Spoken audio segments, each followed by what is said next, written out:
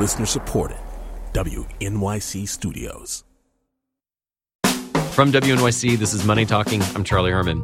As you may have heard, President-elect Donald Trump has a conflict of interest with businessman Donald Trump. What about the looming question of conflict of interest? We're launching a new segment today called Conflict of Interest Watch. Donald Trump faces a thicket of potential conflicts. Trump's massive business portfolio presents unprecedented conflicts of interest. Nearly every day, there is another story. Bloomberg reports that Trump is suing Washington, D.C. so he can pay lower taxes on his new hotel there. Or the Kingdom of Bahrain is planning to host a party at that same hotel just a few blocks from the White House. And then there are reports that the Secret Service might rent office space in Trump Tower in Manhattan. The incoming president says that he will address how he's going to handle all of this at a news conference later this month. In the meantime, we're going to take a look at the people he's choosing to be part of his administration, in particular, those who will run the nation's finances. And with me to do that are Jesse Eisinger with ProPublica and Rick Newman with Yahoo Finance. And Rick, how would you characterize the people Trump is picking? People like Wilbur Ross for Commerce Secretary or Steve Mnuchin for Treasury. Well, so far, they're sort of like insider-outsiders. So these are guys who mostly do not have any political experience. They've never been in government, but they have a lot of experience as financiers on Wall Street doing deals. Wilbur Ross is a billionaire with a net worth of something like $3 billion. Steve Mnuchin, 17 years at Goldman Sachs. He ran a hedge fund. These guys sort of know Wall Street inside out. So I don't know if you'd call that baggage or experience, but they bring that into a job that they've never done before, which is operate inside the government. Jesse, when you look at these candidates that he's choosing, if you're a Trump supporter, do they make you feel comfortable or are you a little bit ill at ease? Oh, they're just common men interested in the working man. You know, the cabinet so far is going to have the highest net worth of any cabinet in history. These guys are going to be interested probably in lowering their taxes, maybe some deregulation. This is not so far the agenda that Trump occasionally ran on as the champion of the working class. He talked a lot about draining the swamp. When you look at these people, are these swamp drainers? Well, what's interesting is that the swamp dwellers are at the lower levels. So on his transition team, you've got classic Washington ideologues and lobbyists.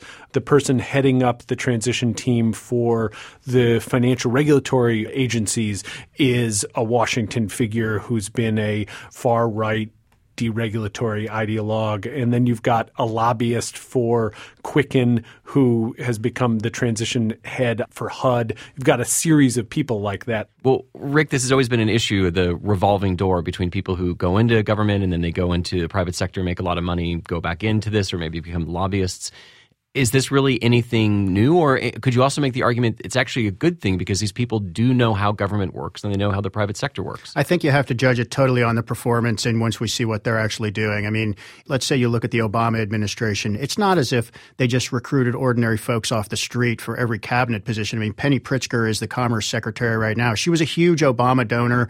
She didn't have a lot of experience for that job. I mean, you know, patronage exists in every administration. You always see big donors getting ambassadorships and other cabinet level posts, and some of them are just not qualified.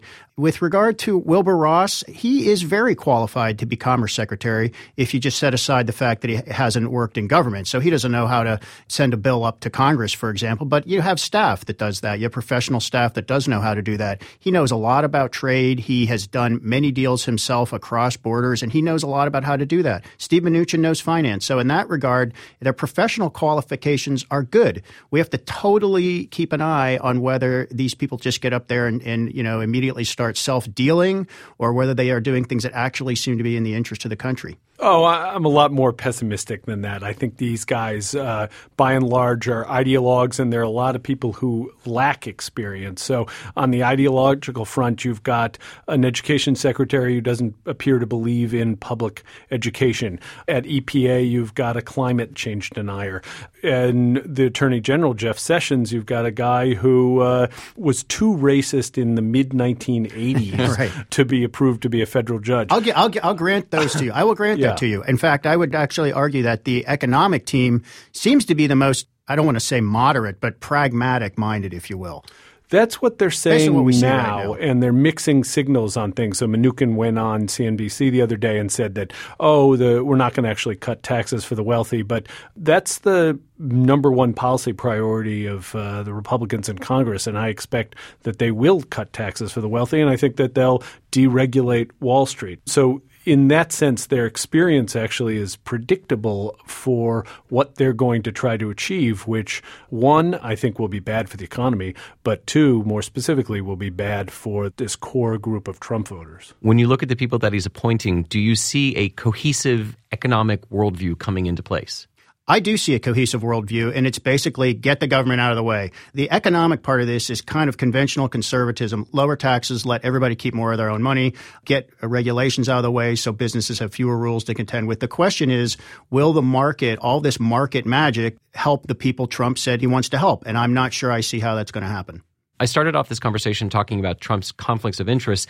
I'm wondering, though, if that doesn't get addressed, does that set a tone in this administration that you could have people under him, not necessarily even cabinet secretaries, but below that, who decide they don't have to worry about it because if the president isn't, why should I? Yeah, absolutely. It could set that tone. And I would go further to say, if he does not do a satisfactory job of separating himself and his family members from his business, that's important. The family members are important.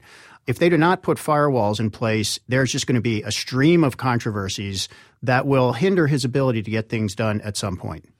Yes, and I actually think this is an insoluble problem because they sell their brand, and so they're highly unlikely to divest fully in an adequate way, and that I completely agree that this sends a message down through the ranks, which will be two things. One, it's okay to grift, and two, if you see that, don't object because you could get punished.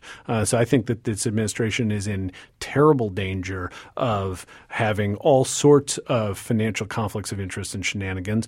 In addition, they all have, or many of them have, deep connections to businesses. So they're going to be both ideologically interested in giving regulation and lowering taxes for corporations and maybe taking something on the side or helping the former businesses that they worked for. So I think that that's rife for conflicts, and we're going to have a lot to cover. It's a question of whether the public cares.